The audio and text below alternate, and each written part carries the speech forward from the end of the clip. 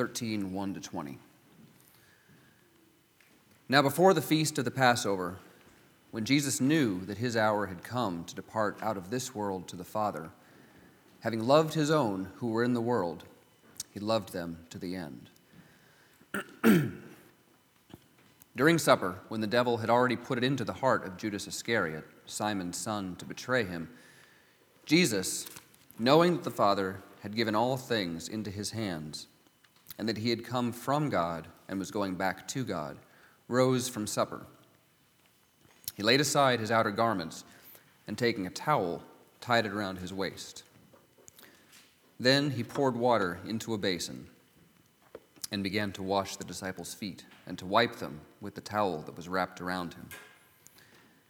He came to Simon Peter, who said to him, "Lord, do you wash my feet?"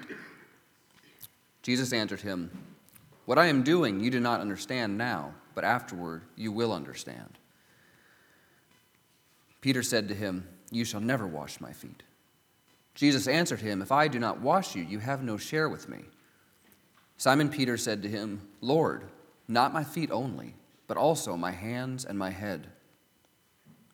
Jesus said to him, "The one who is bathed does not need to wash except for his feet, but is completely clean.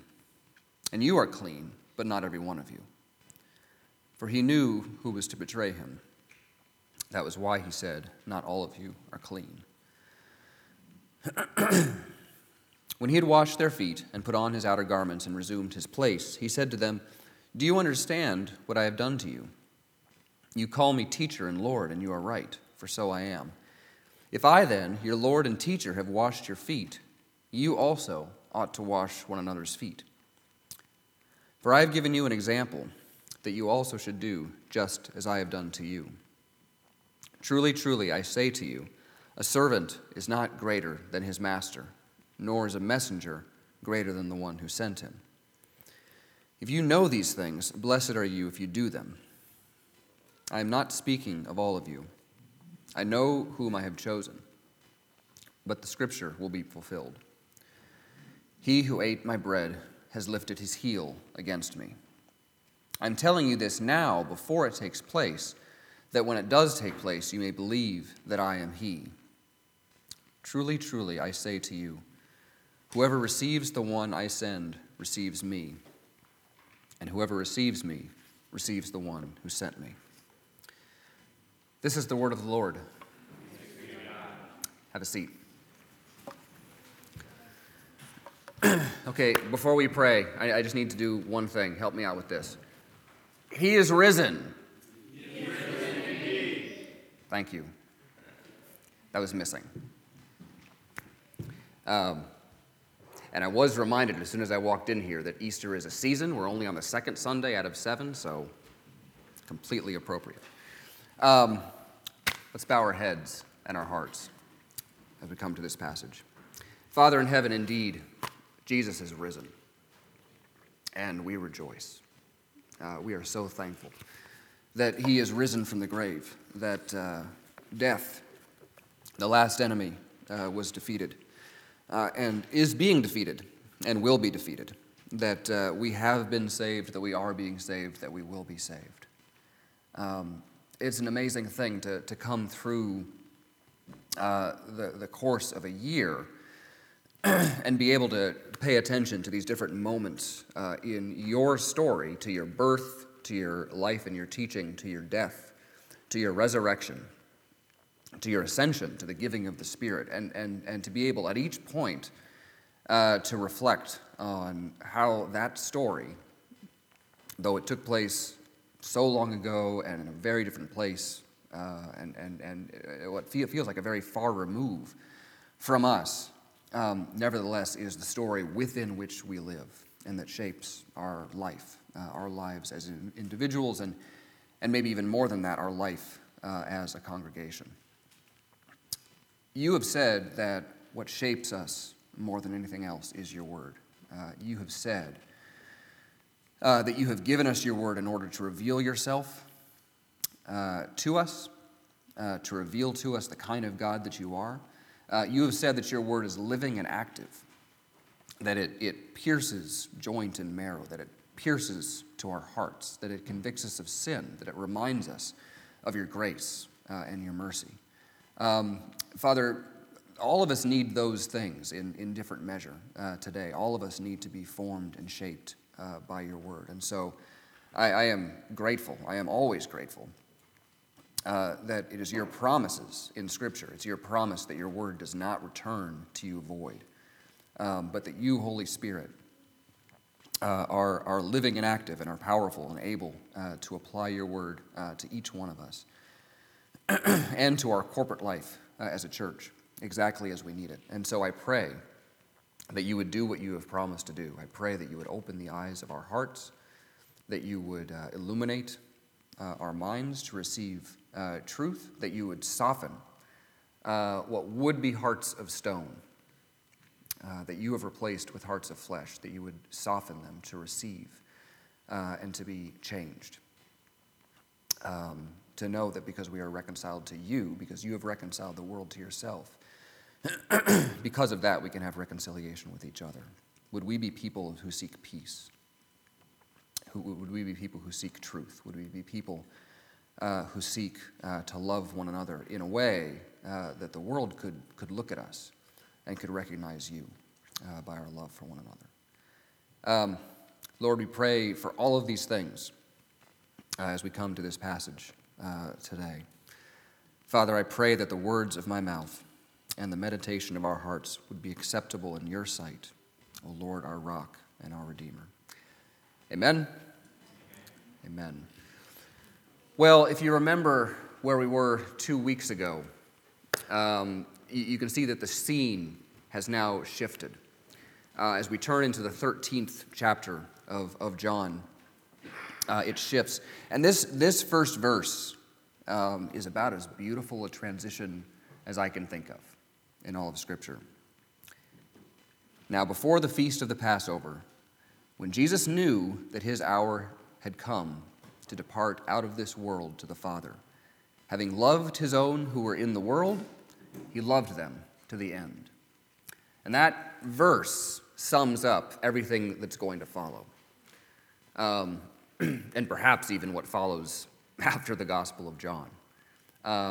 That Jesus, having loved his own who were in the world, everything that he's about to do is him loving them and loving us to the very end.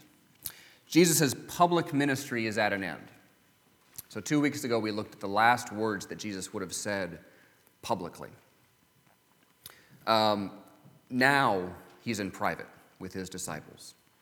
And these next several chapters are some of the most intimate in the entire Bible, not only in terms of the relationship that we see on display between Jesus and his disciples as he unfolds to them the mysteries of the Trinity and of the love, the shared unanimous love of Father, Son, and Holy Spirit for the world that sent Jesus into the world to die and to save sinners.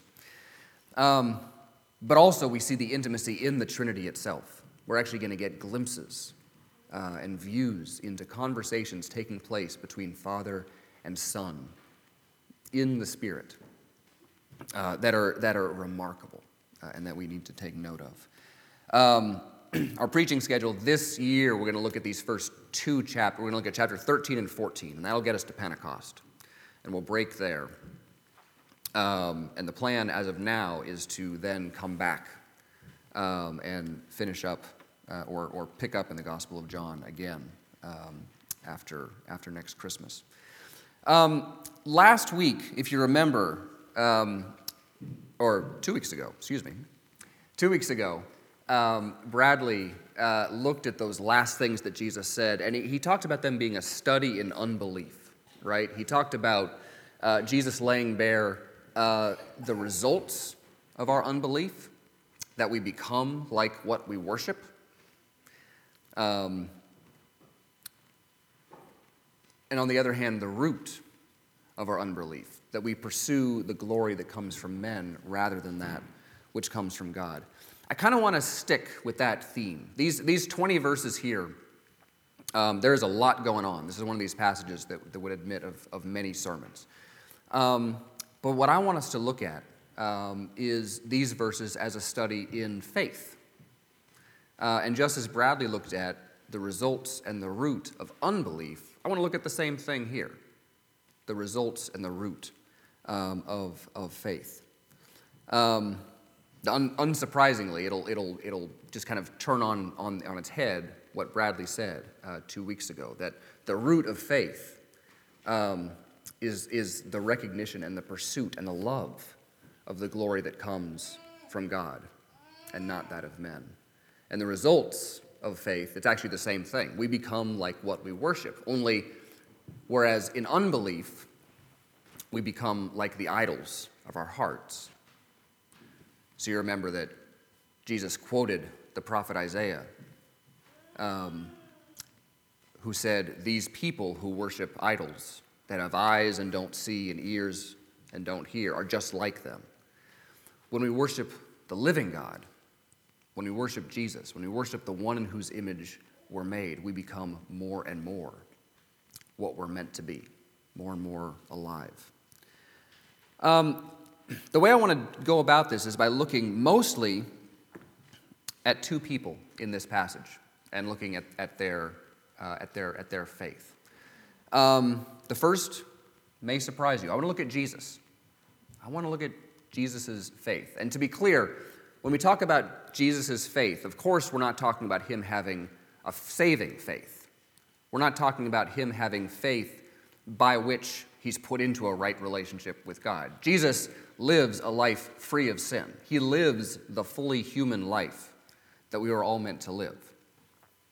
He doesn't need to be put into right relationship. On the contrary, he's the one that actually satisfies in our place the covenant of works, the one that said, "Do this and live." Jesus actually did that for us. And yet, at the same time, because he's fully human, we can look at his life as a life lived in perfect trust and obedience to the Father by the power of the Holy Spirit. Again, you can see the whole Trinity active here. The Son lives a life of perfect trust in the Father by the power of the Holy Spirit. That's exactly what a human life is supposed to look like. And here we can actually look at the nature of Jesus' faith, his trust, and gain a lot of that. After that, I want to look at Peter.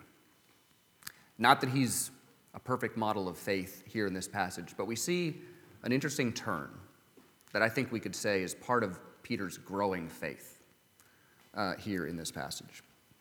So first of all, let's take a look at what Jesus believes. We actually hear a lot about this just in these first several verses. It says at the beginning, Jesus knew that his hour had come, and that should make our ears perk up, right? Jesus has constantly been saying, "My hour is not yet here, not yet here." And now he knows his hour has come to depart out of the world. He knows that the Father has given all things into his hands. He knows that he has come from God and is going back to God. And yet, at the same time, he also knows that this is the hour of darkness. He knows that the devil is having his hour here in this moment. And if you look at what that produces in Jesus, as he knows what is in front of him, as he knows of the betrayal that's about to come, as he knows of the trial and the crucifixion, his soul is troubled again. He had said that in chapter 12, "Now is my soul troubled." And if you look at verse 21, just one verse past our passage, it says, "After saying these things, Jesus was troubled in his spirit." I just want us to notice one thing about this. I think this is tremendously instructive and important for us to realize about the nature of faith. You can have faith that is as strong as you can imagine. You could have what is called perfect faith. You could have faith like the Son of God himself, and it does not mean that your soul will never be troubled. It does not mean that you will live a life free of worry, free of anxiety, free even in a certain way of doubt. Jesus is in a place where his world is being rocked. And what we can learn from this is that when your world is being rocked, it doesn't mean that your faith is necessarily deficient.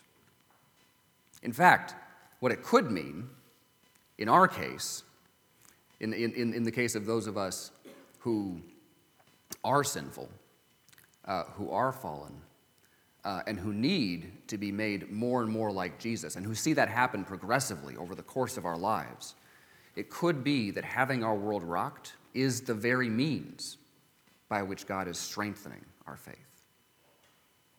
It doesn't mean that our faith is deficient. It could be the very means by which God is perfecting our faith.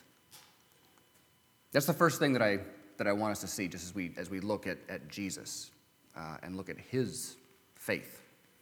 I gave you, by the way, I should have mentioned this at the beginning. I gave you as a quote on the front of the bulletin the 21st question and answer of the Heidelberg Catechism. This was fresh in my mind. Dan Allred just led a really good class in the Heidelberg Catechism. We also use this sometimes in our liturgy for the table. The question, what is true faith? And there's a couple things that I wanted to point out about this definition. One is simply here, it says that true faith is not only a sure knowledge by which I hold as true all that God has revealed to us in Scripture, it's also a wholehearted trust. It's not just acknowledging that things are true. It's not just knowing the truths of Scripture. It is a trust. Faith is a capacity to rest on God's goodness and his trustworthiness in a way that enables us to obey. In that way, you might hear echoes of what we said all during the fall about the fear of the Lord, right? An awe-filled orientation toward God in all aspects of our lives that enables obedience. Life of faith is one not only of knowing the truth, but of resting on it. And we see Jesus doing that here for us, resting on God's goodness in a way that none of us has ever been asked to do. What about Peter? I want to take a look at Peter in this passage. There's only two disciples mentioned by name in this passage. One is Judas, one is Peter. We don't hear or see a lot about what is going on with Judas. In fact, we hear more about the machinations of the devil in Judas's life. But anytime that I see Judas and Peter together, it always reminds me of this verse in 2 Corinthians 7 that I think is just an extremely significant, important verse in the Bible. 2 Corinthians 7:10 says that godly grief produces a repentance that leads to salvation without regret, whereas worldly grief produces death. Judas and Peter illustrate this verse. Judas and Peter are both about to do things. They're both about to betray their Lord in different ways. They're both brought to a deep level of grief by their actions. And yet, for one of them, that grief leads to death. But for the other, for Peter, somehow that grief prepares him for a repentance, a turning back to his Lord that will ultimately restore him to him, that will lead to salvation without regret. I'm always brought up short by that phrase, salvation without regret, because a life free of regret can feel tremendously elusive, can't it? I think we see an interesting turn that Peter makes that gives us some insight into why it is that for him, his grief is going to produce repentance that leads to salvation without regret. And it's simply this. It probably stood out to you as we read it. In verses 4 to 11, there's this interaction between Jesus and Peter. Jesus is washing the disciples' feet. He comes to Peter, who protests and says, no, you'll never wash my feet. Jesus answered him, if I do not wash you, you have no share with me. And then Peter says, Lord, not my feet only, but also my hands and my head. So I want to look at two things. I want to look at, first of all, what was the mistake that Peter was making when he was protesting? And then, why the turn? Why does he shift the way that he does? And how does this help us understand the nature of faith? The mistake that he was making, I think you can put it pretty simply. He was failing to understand the gospel. He might not have put it in those terms, but he was failing to understand the gospel. What do I mean by that? Peter must have been thinking one of two things. Either, surely my feet aren't so dirty that I need you to wash them for me. Surely it's not that bad. I don't smell that bad, do I? Or, more likely, he was shocked to see the one that he had called Lord and Teacher taking this low, low place. And this was the lowest of the low. We get a description of how Jesus dresses himself. He is dressed in the outfit of a slave when he removes his outer garment and ties a towel around his waist. And in fact, washing visitors' feet, which was something you needed to do in those days. People did a lot of walking in open-toed shoes, and their feet, yes, did get very dirty and smelly. And so it would be a normal thing to offer your guests water to wash their feet when they arrived. And it was considered such a low place to be the one doing the washing that many Jews would make sure that they wouldn't have Jewish slaves doing that work. Only Gentile slaves would be allowed to do this. So this is the lowest place for Peter to be taking. And probably Peter is saying, this is just inappropriate. What are you doing taking this low place?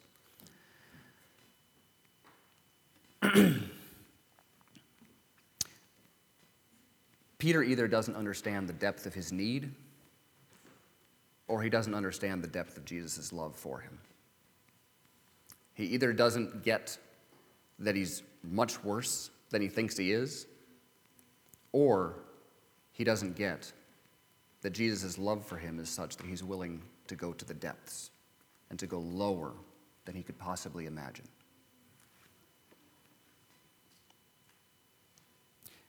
Again, either way, he's failed to understand the gospel, because that's what the gospel tells us. The gospel tells us precisely that, yes, we really are that bad. It tells us that we're worse off, we're more sinful than we've ever dared to imagine. But at the same time, it tells us that God loves us more than we've ever dared to hope. And of course, there's one thing that we look at that tells us that. When Jesus says, I've given you an example here, he's doing something in this moment that in some ways is just a foreshadowing of what he's about to do.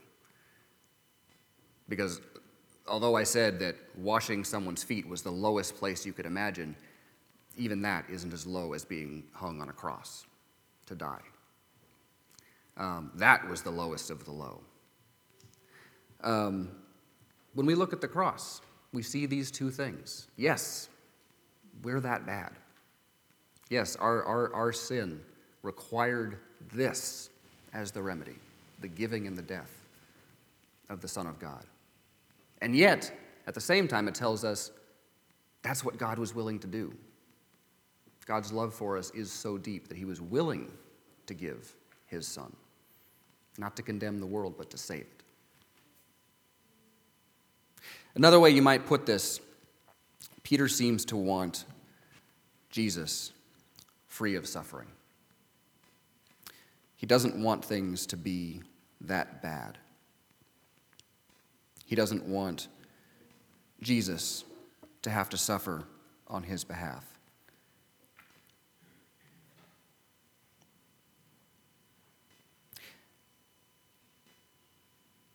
And he probably isn't quite ready to consider the implications of what this means for him.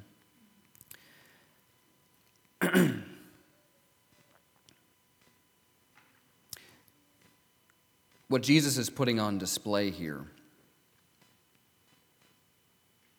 is what he's been saying throughout this gospel, that what he pursues is not the glory that comes from men, but the glory that comes from God. He's willing to take the low place here. He's willing to take the low place on the cross. Because at the root of his faith, at the root of the faith, the true faith that we're meant to have, is that pursuit of the glory that comes from God, rather than the glory that comes from men. But if that's the root of faith, what does it result in? What are the implications of faith? Jesus speaks to this in this passage as well.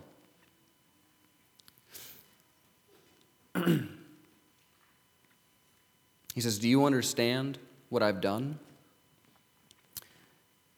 He says, "I've given you this example, and you ought to do likewise.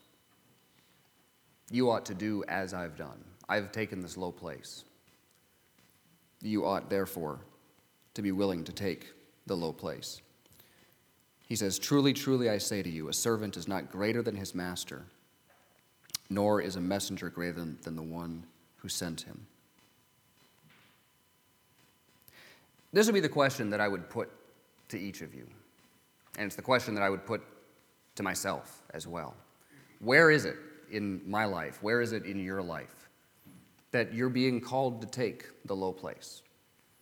Where is it that if you were truly to pursue the glory that comes from God, and to set aside the pursuit of the glory that comes from men, which is what most of us pursue 24 hours a day, 7 days a week.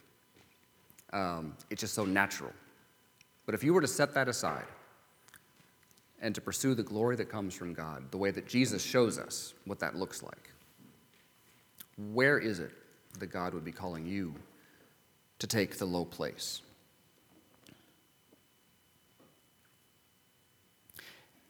What I think is so remarkable about this scene, and what I think is really significant for understanding the turn that Peter makes, is that Peter doesn't go from having bad theology to having good theology.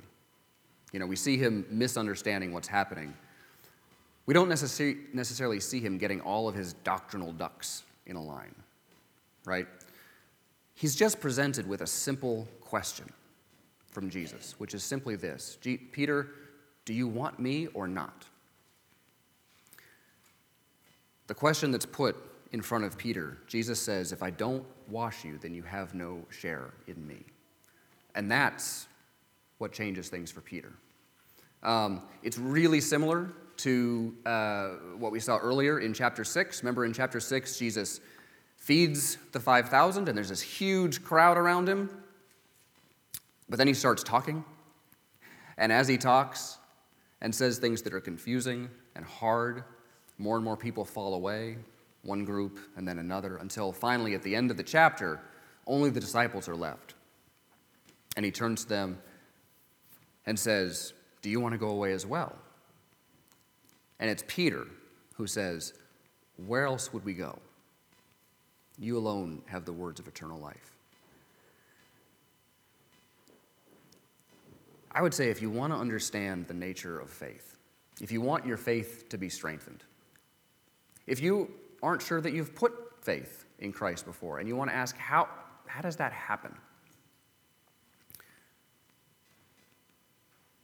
The most important thing you can do is simply to look at Jesus, is simply to consider him. We've had these copies of the Gospel of John floating around since last year when we first started this study. And I would just continue to recommend, just spend time, just sit and read this. If you have friends that you're praying for, that they would come to faith, maybe the most significant thing that you can do is to ask them, would you read this? And if you're lucky, would you have a conversation with me afterwards? But mostly just, would you read this? Would you look at this man? Would you look at Jesus? Would you consider who he is? Considering who Jesus was and the significance of Jesus to his own life is what causes Peter's faith to turn here in this passage.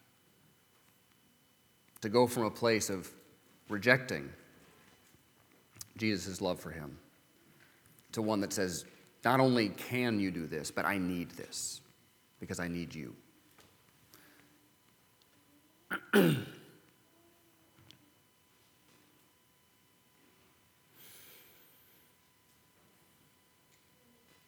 If all of this seems upside down, it's because it is upside down. That's the nature of the gospel. As we often say, the way up is down. And in this gospel, the way to the glory that comes from God is the cross.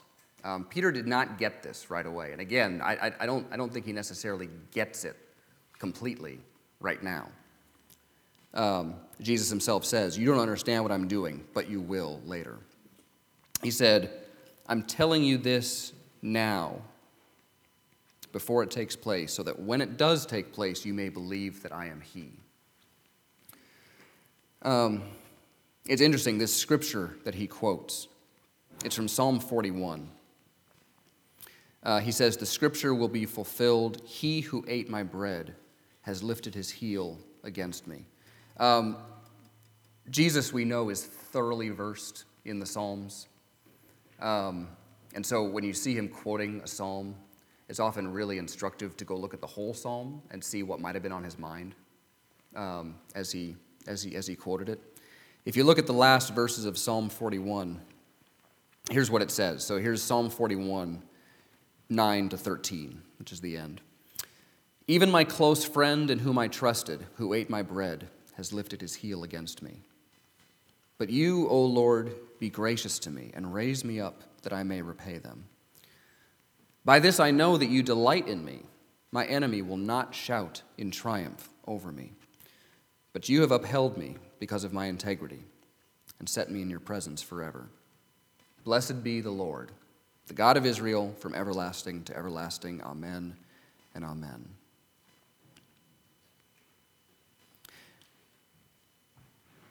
For all that Jesus knows about what is about to happen, he's also able to express a trust that in the end his enemy would not shout in triumph over him. Not Judas, not Satan, not even death would be able to shout in triumph over this one because he rose. But the remarkable thing about the resurrection of the Son of God is that although it says in Psalm 41, the psalmist says, raise me up that I may repay them.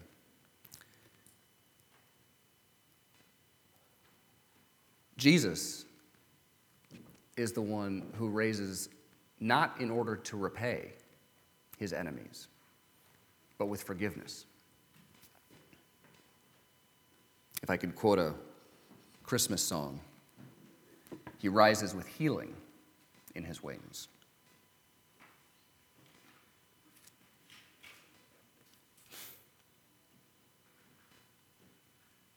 There's something about the resurrection that changes everything. Resurrection life, a life that rises from the grave, on the one hand, by definition, it's not an unbroken life free of death. It is life that has passed through death. In that regard, it is not what you and I want. None of us wants to pass through death in order to get to life. But what's on offer here is a life fit for the ages, because it's a life that's stronger than death. It's a life in which death has done its worst and has been defeated. I'm excited to be in these chapters with you guys.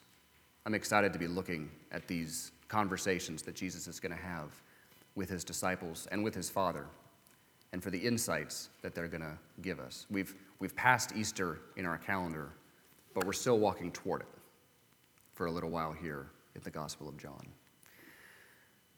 Before we come to this table, would you bow your heads and pray with me?